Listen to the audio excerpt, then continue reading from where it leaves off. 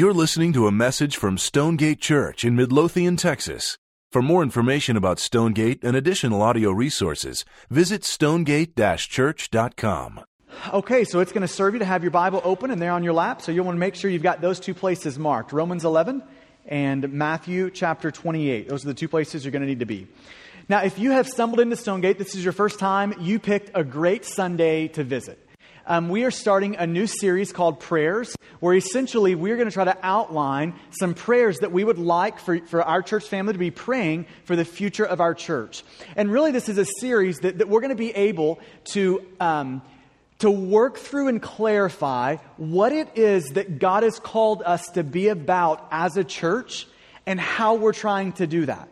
So it's going to allow us a season here to clarify those sorts of things. So I think it's going to take us 6 or 7 weeks, actually like 7 or 8 weeks, a couple of months to work through all the different turns that we're going to need to take in this series.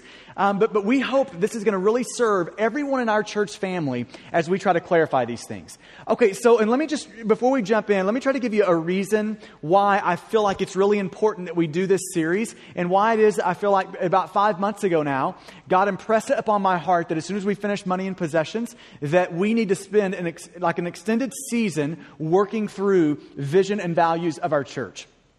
And let me start by just addressing it on a personal level. Have you noticed this tendency in you that when you just put your head down and you start working in your life, so you've got maybe it's a marriage going, you've got a job going, you've got relationships going, you've got friendships to maintain, you've got recreational stuff that you do. You just got your head down in life and you're just doing what you do. Have you noticed this tendency in you that as your head's down and working in life, this tendency for you to forget the reason for your life? See, we're all really prone to that. And you need to be self-aware on that if you're not. That as you have your head down in the rhythm and routine of your life, that you so easily can lose sight of the reason that you're alive. Like why it is that you exist. Okay, now take that personal tendency that we all have and gather us all together as a church and just imagine what happens. Right? So as a church, here's the reason for this series. As we love and are participating in the life of a local church, so we put our head down and we're accomplishing things. So we're serving, we're doing this, we're doing that. We've got all these things going. We are so prone, and our tendency is going to be as human beings to forget the reason that we even have a church. We're all really prone to that. Because we're just doing the thing here to forget the reason that we exist, to forget what we as a church are about. What it is that God has called us to do.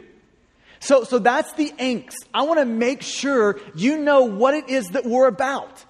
Why it is that the church exists. Why it is that Stonegate exists. And how we're trying to go about accomplishing what it is that God has called us to do. So here's the first turn. This is all I'm trying to accomplish this morning.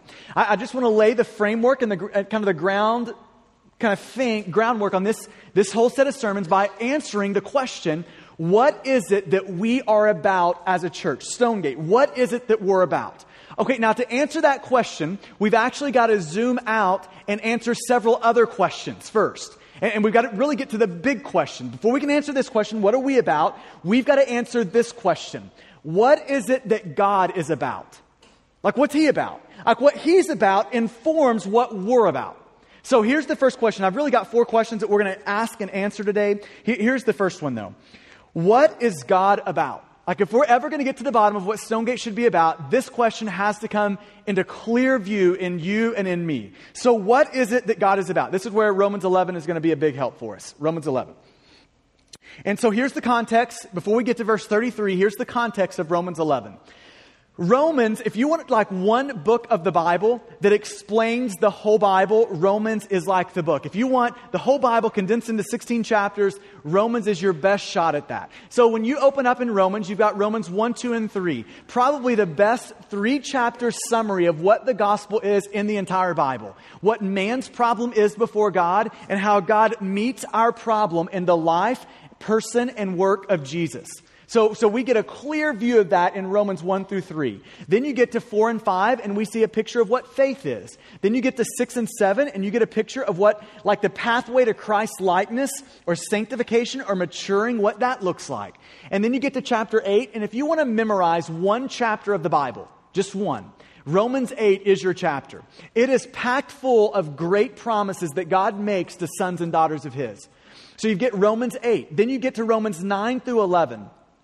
And in Romans 9 through 11, Paul is beginning to paint a breathtaking view of God's sovereignty as it relates to salvation. About how God pursues and chases and runs down men and women and saves them. It's this beautiful picture of how God does that. And then you get to the end of Romans 11, and it's like Paul is about to explode on the inside. Like he's just spent 11 chapters unfolding all that God has done for us in Jesus, how this thing rolls out. And you get to the end of Romans 11, and he is just beside himself. It's almost as if he is completely overwhelmed. Like when you look above verse 33 in your Bible, if you have an ESV, it should say doxology. And doxology means a glory statement. That Paul is about to give a glory statement. It's as if he is beside himself here, overwhelmed. And what you have in Romans 11, 33 through 36 is just a spillover, an overflow of that. So this is where you pick it up in verse 33. Paul, in awe of God, says this, "Oh, the depths of the riches and wisdom and knowledge of God. How unsearchable are His judgments and how inscrutable His ways." You know, we say this a lot around here, but the most important thought you will ever think is the one immediately following the word God. That thought that you just had when you heard the word God spoken determines the trajectory of your life. The course of your life is determined by that thought. And what you see here is Paul has big, beautiful thoughts of God. I mean, it's almost as if it just starts to spill out of him, just like praise and adoration and proclamation on who God is, that the riches of his wisdom and insight and knowledge. It just begins to spill out of Paul. Then you get to verse 34. "For who has known the mind of the Lord, or who has been His counselor?" That's a rhetorical question. Okay, a rhetorical question isn't asking a question, it's making a statement. Men, when your wife looks at you and says, "Hey, do those jeans belong on the floor?" She's not asking a question.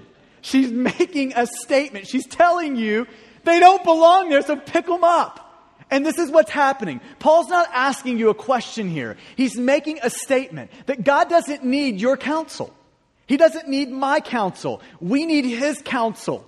It's a rhetorical question. And then he goes on, verse 35, another one. "Or who has given a gift to him that he might be repaid?" Rhetorical question. It's making a statement. You can't put God in a position where He owes you something. You can't do that.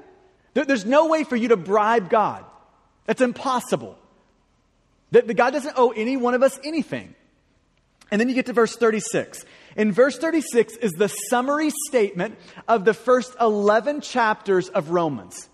So you've got summary statement packed into verse 36 where Paul says this, "For from Him and through Him and to Him are all things." And that's a massive statement. It's saying that everything you see, everything that exists is from God. He is the source of everything.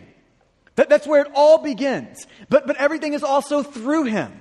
So He is the sustainer of everything. And everything at the end of this thing is going to end with Him. He is the end of all things. I mean, I think it would be good for us just to make sure our heart is recalibrated around this reality. That you, me, every human being that exists on the planet will one day find themselves before God Almighty. And in that moment, your only hope, my only hope, our only hope is Jesus. Amen? It'd be good for us to know that and to be thinking about that. And then you've got these last 6 words. And in these last 6 words, Paul is going to pull back the curtain so you can see what it is that God is about. Like what it is that God is doing. What it is that God is primarily concerned about. Last 6 words goes like this.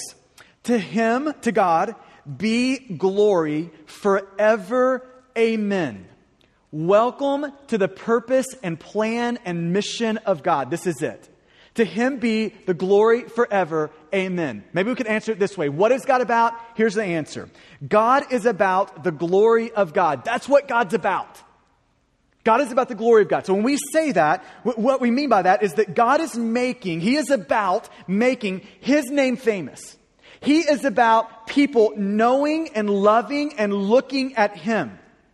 God is about setting all that He is on a pedestal for the world to see and to savor. So His justice, His wisdom, His love, His grace, His mercy, all of His attributes on display so everyone can see all that He is. That's what God's about. He is about His own glory. God is about the glory of God. Okay, now here's what that implies. And we need to connect the dots between these two things. In saying that God is about the glory of God, here's what that means. That God is not primarily about you. God is not primarily about you. That's a little bit humbling, isn't it? See, I think in our 21st century Western culture, when we open up the Bible, here's what we assume. We're the star of the Bible. Like whatever's at the center of the Bible, that's us. Things rotate around us. So when we open up the Bible, we read it as if this whole thing is about us. And here's what we're trying to say. It's not about you. It's not about you. It's about God. That's what the Bible is about. The Bible is about God and how He meets our biggest problem in Jesus. That's what the Bible is about. It's about God. It's about setting God on display for the world to see. So that means it's not primarily about you. That God is not primarily about you. Maybe you could think of it this way, if we're going to put it in movie language, that when we think of history as a movie, here's what we think. When it becomes our kind of time to be on the scene or somewhere in the picture, here's what we think about the movie. The movie is about us. And I just want to say this again. You're not the star of the movie. God is the star of the movie. The movie's not even about you. The movie is about God. That's what the movie's about. What your role and what my role are, we're kind of like that little distant guy in the background that you have to strain really hard to see somewhere back there. And about the time you can make him out in the background, he disappears. That's our role in the movie. This thing is about God. Everything exists because of God. God is about the glory of God. Okay, so look at the context of Romans 11 here. Think about this. Paul is saying that the salvation of the Jews and the Gentiles. Now, most of us in the room will be considered Gentiles. So your salvation will be included in here. Paul's saying that the salvation of the Jews and Gentiles is more for God. It's about the glory of God. It's more for God than it is for them or you. See, if God has saved you, it says more about the Savior than it does the saved. It says more about the Savior than the saved. It says something about the saved, but it says more about the Savior than the saved. God is primarily about the glory of God, about His attributes being on display for people to see and savor. That's what He's primarily about. That doesn't mean that God doesn't care for you. He does care for you. But in caring for you, it says more about Him than you. Maybe you could think of this in terms of cat and dog theology. I've heard it explained this way. And just for the record, I don't like cats. This fits really well anyway. So cat and dog theology. Here's how a cat operates. I've got this person. They provide for me. They give me water. They take out the trash. They do all of that for me. They provide for me. They do all these things for me. They meet my every need. Therefore, a cat says, I must be God. A dog, on the other hand, looks at his master and says, he provides for me, gives me water, gives me food, does everything I need to survive. Therefore, he must be God. See, and a lot of us have cat theology. That's our problem, is that it's all about us. When we need some dog theology around here, amen to that, where it's about God. God caring for you says more about God than it does you. This is the point. Maybe you could ask it this way. Why is it that God does what God does? Answer, the glory of God. That's why He does it. Okay, now I don't want you to take just my word for it. I'm going to try to reel off a list of scriptures. They're going to be up on the screen for you from Genesis to Revelation, just so you can see how, the Bible is saturated with this idea. That this is at the core of what God is about. So you would expect to find it all throughout the Bible. And ironically, you do. It's all throughout the Bible that God is about the glory of God. So let me just reel off a few of these for you. So we'll just call them glory text. Here we go. First off, Isaiah 48, 9 through 11. This is going to show us that God is central to God, that God is really about the glory of God. So here we go, Isaiah 49, 9 through 11. For my name's sake. Now, when you see the word or the phrase namesake, that is like a synonym to saying for my glory. When he says for my name's sake, he's saying it's about my glory. That's what I'm doing this thing. Okay, so he goes on. For my name's sake, I defer my anger. Why does he defer his anger? For his name's sake. For the sake of my praise, I restrain it for you, that I may not cut you off. Behold, I have refined you, but not as silver. I have tried you in the furnace of affliction. For my own sake, I do it. For how should my name be profaned? And listen to this last statement. My glory I will not give to another. Can I just tell you, God's pretty passionate about hogging all the glory, about not sharing it with you, about this thing actually being about Him, not about you. God's pretty passionate about that. He's not out for sharing that. We go on. Why was man created? Isaiah 43, 6 through 7. Man was created for the glory of God. I will say to the north, give up, and to the south, do not withhold. Bring my sons from afar and my daughters from the end of the earth. Everyone who is called by my name, whom I created for my glory, whom I have formed and made. Do you want to know why you exist? Why you exist? Why you are breathing air right now? Do you know why that is? For the glory of God. That's why. That's why you exist. Why did God call Israel? For His glory. Isaiah 49, 3. And He said to me, you are my servant Israel, in whom I will be glorified. Why did He rescue Israel from Egypt? Psalms 106, 7 and 8. For His glory. Our fathers, when they were in Egypt, did not consider your wondrous works. They did not remember the abundance of your steadfast love, but rebelled by the sea at the Red Sea. Yet He, God, saved them. Why did He save them? For His name's sake, that He might make known His mighty power. It's because of God that He saved them. It's because the glory of God was at stake in saving them. Why did God raise up Pharaoh? Romans 9:17. For the scripture says to Pharaoh, for this very purpose I've raised you up. Why? That I might show, God saying this, I might show my power in you, and that my name might be proclaimed in all the earth. That's why God rose Pharaoh up. Why did God destroy Pharaoh? Exodus 14, 4 and 18.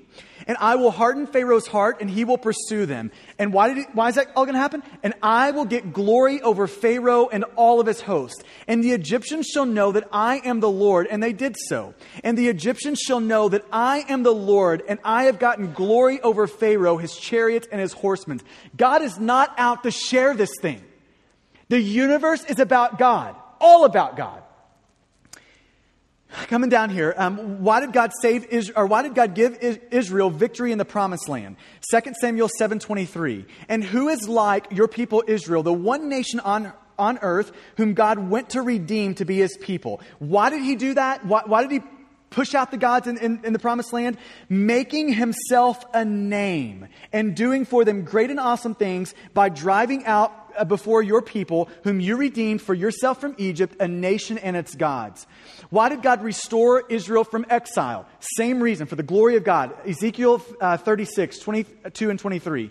Therefore say to the house of Israel, thus says the Lord God, it is not for your sake, O house of Israel, that I'm about to act. In other words, it's not about you. The reason that God does what He does is not about you. It's about God. Look at what He goes on to say here. It's not about you, O house of Israel, that I'm about to act, but for the sake of my holy name, which you have profaned among the nations to which you came. And I will vindicate the holiness of my great name, which has been profaned among the nations, and which you have profaned among them. And the nations, here's why God does things. And the nations will know that I am the Lord. Why does God provide for His people?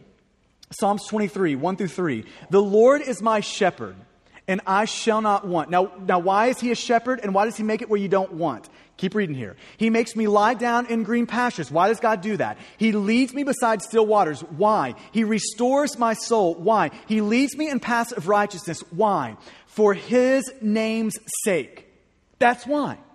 See, when God is kind to you and provides for you, it says more about God than you. The mission of Jesus was about the glory of God. John 7:18. The one who speaks on his own authority seeks his own glory, but the one who seeks the glory of God, of him who sent him, is true. And in him there is no falsehood. Why does God save and adopt sons and daughters? Why does God do that? Ephesians 1:6. Even as he chose us in him before the foundation of the world, that we should be holy and blameless before him. In love, he predestined us for adoption as sons through Jesus Christ, according to the purpose of his will. Now, why did he do all of that? Here's the reason. Verse 6. To the praise of his glorious grace. That's why. For his glory, for his name. To the praise of his glorious grace. Why do we do good works? What are good works? What are they about? This is Matthew 5:16, also 1 Peter 2:12. 1 Peter 2 says this, keep your conduct among the Gentiles honorable.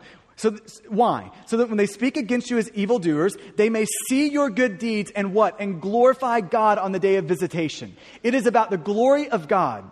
Jesus endured his final hours. Why? For the glory of God. This is John 12 and John 17. This is John 12. Now my soul is troubled. What shall I say? Father, save me from this hour. But for this purpose I have come to this hour. Father, glorify your name. If you want to know what Jesus is about, it is about the glory of his Father. That's what he's about. Everything we do is meant to be for the glory of God. 1 Corinthians 10:31. So whatever you do, whether you eat or drink or whatever you do it all for the glory of God. It's not about you, he's saying. This is about God. So whatever you're doing, you need to be doing it for God. If you want to see maybe just the best description of the plan of God, Habakkuk 2 is the answer. What is God about? What is God doing? For the earth will be filled with the knowledge of the glory of the Lord as the waters cover the sea. If you don't know what God's about, this is it. For the earth will be filled with the knowledge of the glory of the Lord. That's what he's doing. You want a picture of heaven? Revelation 21. This is the picture about the glory of God in heaven. The 12 gates were 12 pearls, each gate made of a single pearl. The great street of the city was of pure gold, like transparent glass. I did not see a temple in the city because the Lord God Almighty and the Lamb are its temple. The city does not need the sun or the moon to shine on it, for the glory of God gives it light, and the Lamb is its lamp. The Bible, like Genesis to Revelation, here's what it's screaming to you and I. That God is about the glory of God. That's what he's about. Not primarily about you. He's primarily about the glory of God. So let me ask you the question. Is this the way you see life? Is this the way you see life? That your life exists for the glory of God. It's not about you. It's about God. Do you see life this way? And see, I think this is the thing that everyone in the room this morning needs to hear the Spirit press upon you. You need to hear this statement. I need to hear this statement. We as a church need to hear this statement. It's not about you and I. You and I need to get over ourselves. You need to get over yourself. I need to get over myself. We as a church need to get over us. That this thing is not about us. It is about God. God is the point. You're not the point. I'm not the point. We aren't the point. God is the point. Can we all go there? Can we all see that? God is the point. I want to make this just as clear as I can. This thing is about God. God is about the glory of God. And can I just, maybe just friendly encouragement, tell you this? That as soon as you start submitting to that and getting that and living in that, the better your life is going to be. The better your life's going to be. Dads in the room, husbands in the room, can I just say your marriage is going to be a lot better when you're not the point, when you actually get over yourself? See, because when you're the point, do you know what your wife is? She's your servant to help make sure you can build your own little personal kingdom. And that'll crush your marriage. See, when you're the point, parenting falls apart. See, when you're the point as a parent, you're the parent that's getting into an argument with the referee at a 4th grade football game. It's 4th grade football. See, when you're the point, it matters.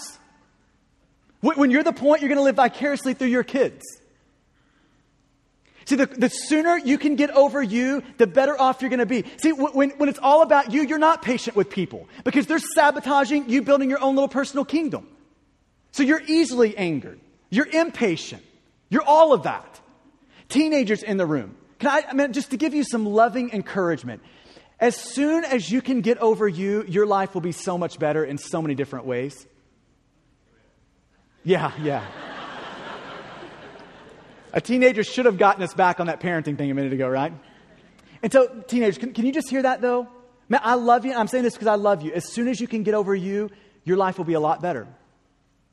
You'll actually be free to enjoy life and people, your family, your school, your friends. You'll actually be free to enjoy them as soon as you can get over you. See, the problem is we've got to get over us, though. This thing is about the glory of God. It's not about you. And maybe even to throw one more kind of statement in on this, as long as you're the point of the universe, as long as everything else, God included, revolves around you, you're going to be a slave to a million different sins. A slave to a million different sins. It's only when we begin to orbit around God that life actually works as God intended it to work. So God is about the glory of God. Now, let me just throw this one caveat and we'll keep moving. In saying that God is about the glory of God, this is not a vain impulse on the part of God. It's not a vain, weird, jealous thing. That's not the point here. I mean, think about this from God's perspective for just a second. When He gives us the command that we need to love Him above everything else, wouldn't you think that should apply to God? I mean, who is He going to put as the supreme object of His affection? You? Me? I mean, I don't think that's a good idea. So if you'll look at it from God's perspective for a minute, I think you'll see that if God were anything other than being about His own glory, that God would actually be an idolater. So from God's perspective, this makes perfect sense. This is not just some vain impulse. And it's actually really good for you. Your joy is tied to this. This is the way God made the universe to work. For Him to be in the middle, for you to revolve around Him. And the sooner we can get on the same page in that, as soon as we can get out of the center and allow God to be the center and us to orbit around Him, the better off things will work for you. So God is about the glory of God. Now that allows us to answer question number 2. What is Stonegate about? So in light of God being about the glory of God, this is what Stonegate is about. Stonegate is about the glory of God. That's what we're about. We're not about you. We're not about me. We're not about us. We are about the glory of God. See, there can only be one thing ultimate in a church. There can only be one thing at the top of the list. You can have a lot of important things. You can have a lot of just sort of priorities around your place. You can have a lot of critical things. But you can only have one ultimate thing. And we are saying the ultimate thing is not you. The ultimate thing is not me. The ultimate thing is the glory of God. That is what we are after. That's what we're pursuing. That's what we want to see had. We want to be a church that, top of the list sense, ultimate sense, that makes much of God. That's what we want to be about. We are about the glory of God. Now, here's what I'm aware of in a moment like this. I think it's easy for us to nod our head and even say, yes, I agree that we as a church should be about that. I think it's really easy to hear statements like this, or it's easier to hear statements like this than it is to actually have our life bent around them. Like, it's a lot easier for us to hear this than it is to actually say, God, put that at the center of the way I feel and think and see life. That this thing is really about you. My marriage exists more for you than it does for me. My kids, more for you than it does for me. My job, more for you than it does for me. That this thing is about you. See, it's a lot easier to say that than it is to actually be bent around it. So let me just press this down with a question for you. I want to present 2 stories for you. And then for you to have to answer the question, which story would you choose? Story number 1. Story number 1 goes like this. You've got great health. You've got more wealth than you know what to do with. You've got a great family. You've got nice kids. They're moral, good kids. You've got a great job. You've got a great wife. Things are going great for you. You live to your 95 and you die peacefully somewhere. But you make nothing of God. Story number 2. You get smashed to pieces in a million different ways. You have no health. I mean, poverty is you. You're like right beside poverty in the dictionary. You've got no name. People don't know. You're a nobody from nowhere. People don't know you. You have no marriage. You got no kids in the deal. You're cut down at 29 before the prime of your life, but you made much of God. If those are your 2 stories, which would you choose?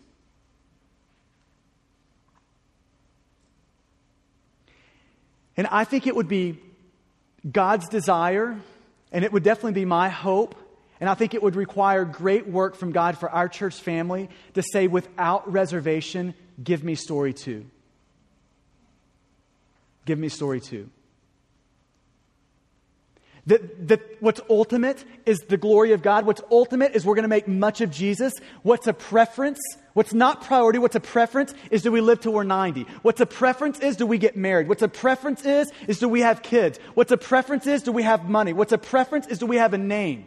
All of those are preferences. But the ultimate priority is making much of Jesus. I think it would be God honoring.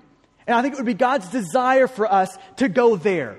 Whatever preference God gives us, the ultimate thing is, God, we want our life, we want our church to make much of you. So Stonegate is about the glory of God. Question number 3. How does God glorify himself? Question number 3 is, how does God go about getting glory for himself? Okay, so it's one thing to say that God is about the glory of God. It's another thing now to answer the question, how does God get most glory for himself? Now, if we're going to answer that, I think there's several ways you could, actually there's about 1 million ways you could go about answering it. One way would be to zoom out and to look at it from a big picture perspective, and we might point to maybe a Psalms 19, that the heavens declare the glory of God. So we might say that if we'll just look up, that from a big picture perspective, if we'll just look up and see the expanse that is above us, that is God getting glory for himself. When you look up and see the billions of stars and galaxies and the size of the universe, that is saying something about God, that God is that big, bigger. See, it's saying something about God. So we could think of it in terms of from that big picture perspective, we could zoom in to the grit and grind of our life and talk about the smell and the taste of a great steak. That has something to do with the glory of God. Do you know that? We could talk about your marriage. We could talk about kids. We could talk about the grace of good friendships. All of those have to do with the glory of God. All of those are ways that God goes about getting glory for himself. But if we want to talk about the top of the list sense of how God goes about getting glory for himself, here's the top of the list sense. How does God get most glory for himself? It would answer. It's through God's covenant community, the church. That's how God goes about getting most glory for himself. This is an Ephesians 3:10 issue. That through the church, through men and women redeemed by Jesus, through the church, the manifold wisdom of God. You could also just insert in there the glory of God, the attributes of God. The manifold wisdom of God will be made known to the rulers and authority in the heavenly places. The church exists for the glory of God. It is the primary way that God secures glory for himself. When men and women turn from sin and turn to Jesus as the source of life, everything they need for security, satisfaction, and significance. When we do that, we are giving most glory to God. This is like bringing Genesis 1:27 that we're created in the image of God. Isaiah 43:6-7 that we're made for, created for the glory of God together. See, God is cluing us into something here. The way God gets most glory is when the prize of his creation, men and women, look to him for everything they need. That's how. The church. Okay, so we need to answer this last question. In light of that, how does Stonegate glorify God? So it's one thing to say that we're about the glory of God. It's another thing to say, and this is specifically how it is that we accomplish great glory for God. How it is that we extend the glory of God. How it is that we push forward the glory of God. And that's where Matthew 28 is going to help us. So make sure you flip there. Matthew chapter 28.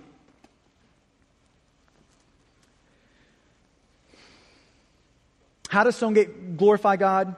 Here's the picture I want you to see. Matthew chapter 28, we're going to start in verse 18. Jesus says this, "And Jesus came and said to them, 'All authority in heaven and on earth has been given to me.'" Now there's a lot packed into that statement that we'll have to save for a future sermon someday. But there's a lot in there. Because in light of what he just said, in light of that, he's going to give them the commands in verse 19. So there's a lot there. But then you get to verse 19. Go therefore, so therefore is in light of the previous statement, all authority in heaven and on earth has been given to me.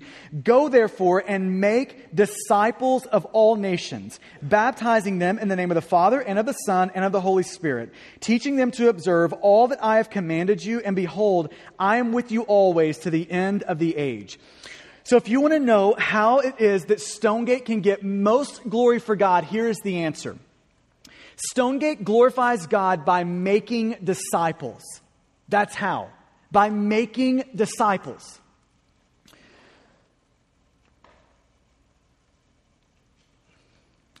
When you think about disciple making, and this is going to be really important that we're all clear on this. When you think about disciple making, it's not an either or option between that and evangelism. Do you know that? Like, here's how you make a disciple. So let's just go through this so we all see this. Part one of disciple making is gospel proclamation. That means that you and I have to be praying for people who don't know Jesus. We actually have to befriend people and invite them into our life. You know their kids, that whole thing goes down. Where they're in our life. We have gospel conversations. It just naturally flows from us because the gospel is central to us. Jesus means everything to us. So we're having gospel conversations. And you know what happens in a church that starts to do that?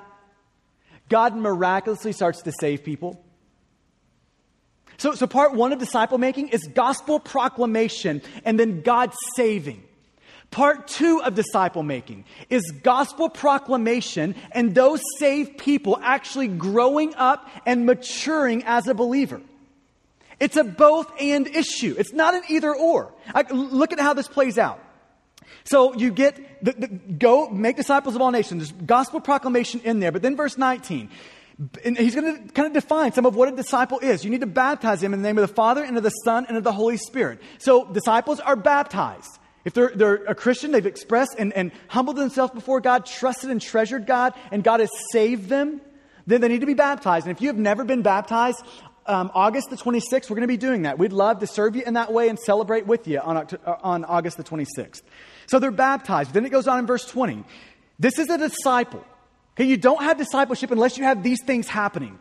Teaching them to observe all that I have commanded you.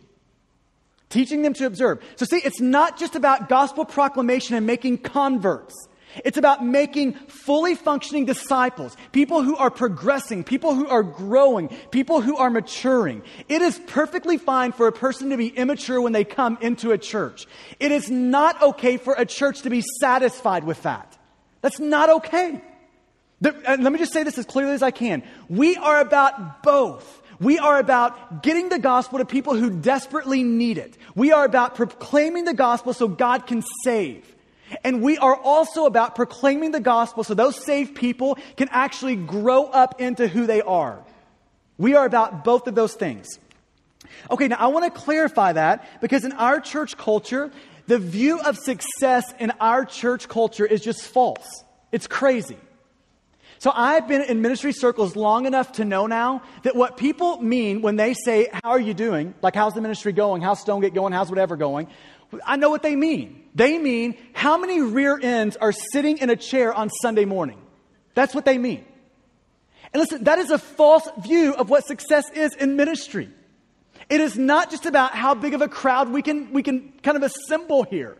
That's a false view of success. It is about us proclaiming the gospel to people who desperately need it and us watching God as we proclaim the gospel to people who are already saved, grow them. It is about both of those two things. You can be a big church and not glorify God. Do we know that? You can be a small church and glorify God. Glorifying God is not based primarily on the size of your place. That's not what it's based on. It is based most squarely on the conformity of Christ in your place. See, that is where God shines most brightly through a church, is when they're actually conforming into the image of Jesus, looking more and more like Jesus. And listen, this is hard to say, but it's true. That most churches would be just fine if the building is full, the budget is met, the songs kind of stirred up a little bit of emotion, the sermon had a nice flair to it, with or without God, and regardless of the spiritual condition of their people. And that's not us. That we are about the glory of God. That means we've got to be great disciple makers. Proclaiming the gospel, watching God save, proclaiming the gospel, and watching God grow people up to maturity. Both of those two things. Right? That means we're going to have to walk with one another in sin, that we're going to actually have to care about people's holiness and how they're living. All of those things. That we care about all of that. So we're about the glory of God, and we're doing that through making disciples. So let me just use our language to describe what it is that Stonegate is about. This is our language to describe it. Stonegate's about, and this should be on the screen for you, extending the glory of God by making disciples through the gospel of Jesus Christ. That is what we're about. That is the never-changing mission of our church, because it's God's never-changing mission. Okay, so this is what we're about. We're about extending the glory of God by making disciples through the gospel of Jesus Christ. And we've changed some terminology here over the last little bit. We used to say by lives changed. So extending the glory of God through lives changed by the gospel. We're not changing the content of what we're saying. We're just trying to make it more clear. Lives changed, I think it's just a better way to say this. I mean, disciple making is a better way to say lives changed. It's just a more clear and explicit way to say, this is what we're about. We're about making great disciples. That is what God has called us to do. That is what we want to do. That's what all of our chips in are to do. This is what we're about. We're about making disciples through the gospel. Okay, now in light of that, I want to conclude with 4 statements in light of this being the never-changing mission. In light of us being a place where it is about the glory of God, about disciple making, through the gospel of Jesus Christ, in light of that, 4 statements. Number 1, this mission is central. I want to say this again. It's the never-changing mission of Stonegate because it's the never-changing mission of God. So this is central. This is what we're about. Now, I want the Spirit just to give you ears to hear what I'm about to say. Our greatest danger at Stonegate Church is mission drift. And everyone look at me right here. Our greatest dangers are for your personal preferences and my personal preferences to creep in front of gospel priority. That's the danger. That is the most significant danger that we have in this room, is mission drift, that we lose sight of what's central. And so I think it's important for us just to throw this question out, for you to test your heart, me to test my heart, to make sure that this question is out there and being dealt with. Are there any elements right now where your personal preferences have crept in front of what is priority around here? Of what God has primarily called us to be and do? And if so, this is a great day for me to repent and a great day for you to repent. To get before God and turn from that and to say, God, will you help make this the central thing for me, the central thing for us. So the mission is central. Number 2, the mission is satisfying. You were created to have God in the center of your life. Do you know that? You were created to orbit around God, not for God to orbit around you.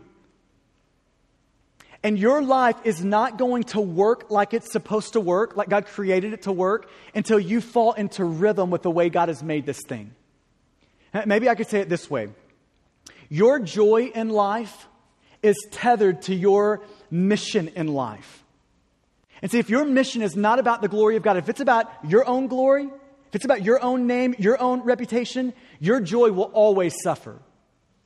Until you can get over you, it's impossible to have sustained joy in your life. I mean, God's created the world not to work that way. The way the world works is you get God in the center, sustained joy flows from that.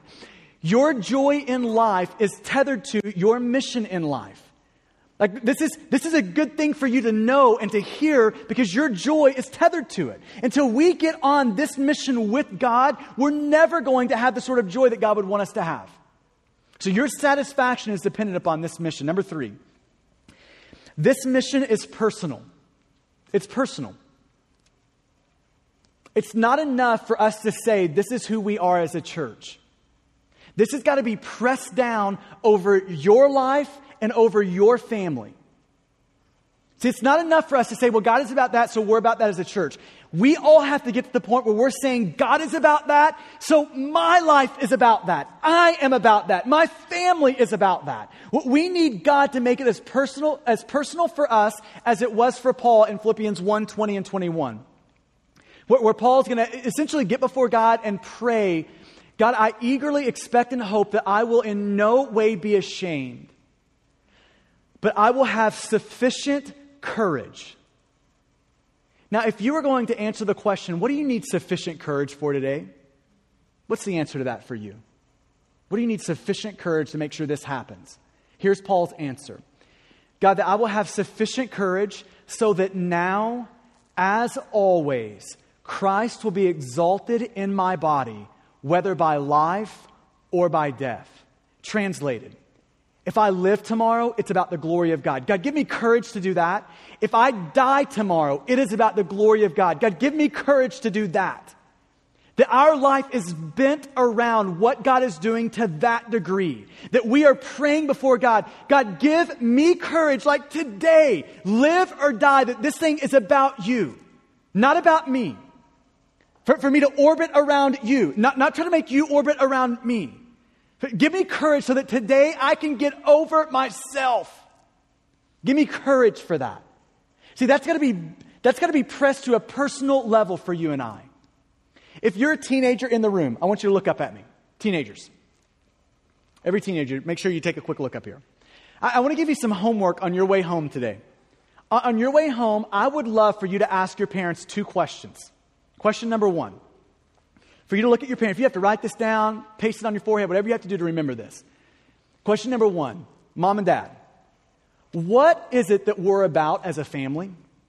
What is that? Now, moms and dads, I want you... This is such a beautiful moment for you to be able to clarify. We work a job, but we're not about a job. We do some recreational things, but we're not about recreation. We've got a marriage. We're not primarily about a marriage. What we are primarily about, what our family is about, is the glory of God. That's what we're about. That we exist, our family exists to make much of God. That's what we're about.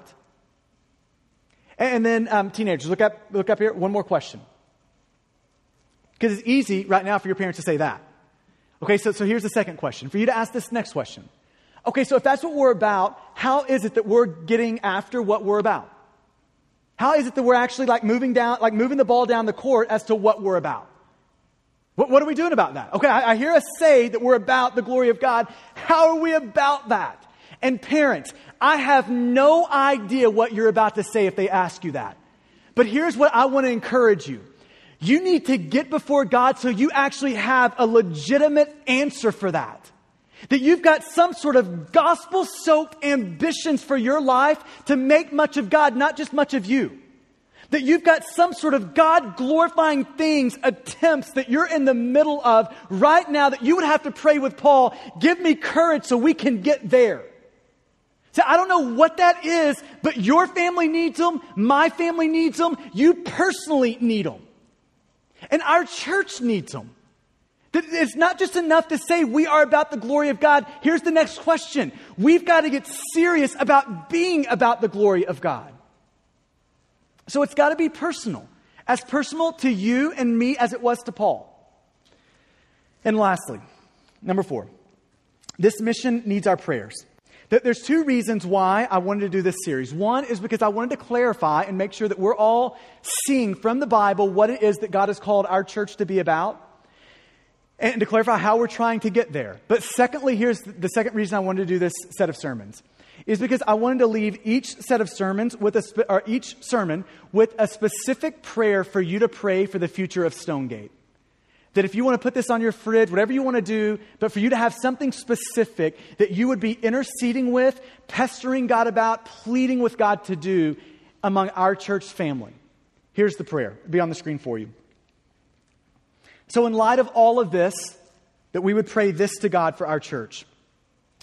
God, regardless of the cost, whether by life or by death, regardless of the cost, keep our church centered on the priority of extending your glory through making disciples. That God, regardless of the cost, will you please do this? We're pleading with you. Will you do this? Keep our church centered on the priority of extending your glory through making disciples. This is what we're about. This is the never-changing thing for our church. This is always going to be the thing for our church. Our chips are pushed in on this. We are full in. We are like over our head saying, this is what we are going to die doing. Live or die. This is what we're about. And may we all intercede, plead, pray with God that He would keep us centered right there. Like we would be right there today. We would be right there a week from now. We would be right there a year from now. And 10 years from now, 20 years from now, God willing, 100 years from now, Stonegate would be centered right there. Amen? Let's pray together.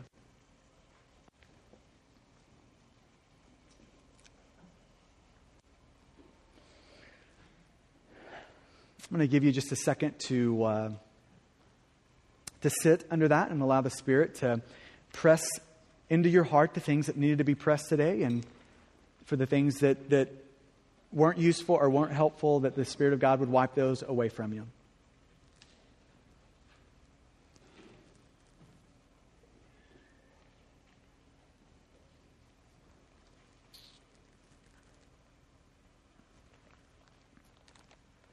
And I think it would be fair to say that as we're praying this on a corporate level for our church, that I think it would be just worth pointing out that it's not going to happen for our church unless it happens for individual families, the individual families that make up our church. So I think it would be good if we personalize this, that it's not just God, make our church or keep our church this. It's God, regardless of the cost, keep me, keep my family centered on the priority of extending your glory through both being a great disciple, loving you, repenting of sin, running after you by being a great disciple and by making great disciples. God, help me be about that. Bend my life around that. Bend the life of my family around that.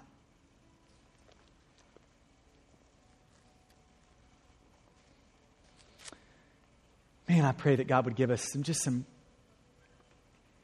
vision for gospel-sized attempts. I mean, God-sized attempts that would just be all about making much of Jesus. Man, that He would do that for us. For our church, that He would do that. For your family, for you personally, that God would do that for us. So God, we want to ask you to do a really special thing in our church.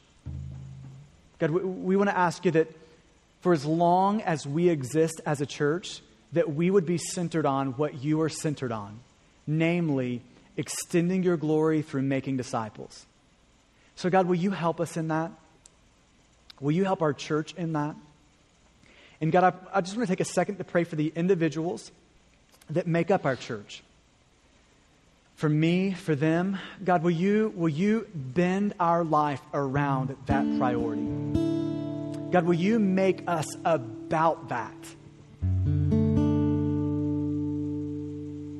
God, will you help us see that our life exists more for you than it does for us? God, will you help us get over ourselves? God, will you give us God-sized dreams for what it would look like to make much of you? God, will you help us in that? And as you're just sitting there praying for just a second, I want to address just if you are kicking the tires on Christianity and on Jesus and you've never stepped across the line of faith, I mean, what a great morning to do that, just to recognize that you exist more for God than for you. And here's how you can make much glory for God this morning, is for you to bow the knee to Jesus and say, God, here I am, good, bad, ugly, all of me, here I am. God, will you save me? God, I am all yours. Here I am. And here's the beautiful thing about God, is He stands so ready and so willing to do that for you. And so, God, will you have your way in us?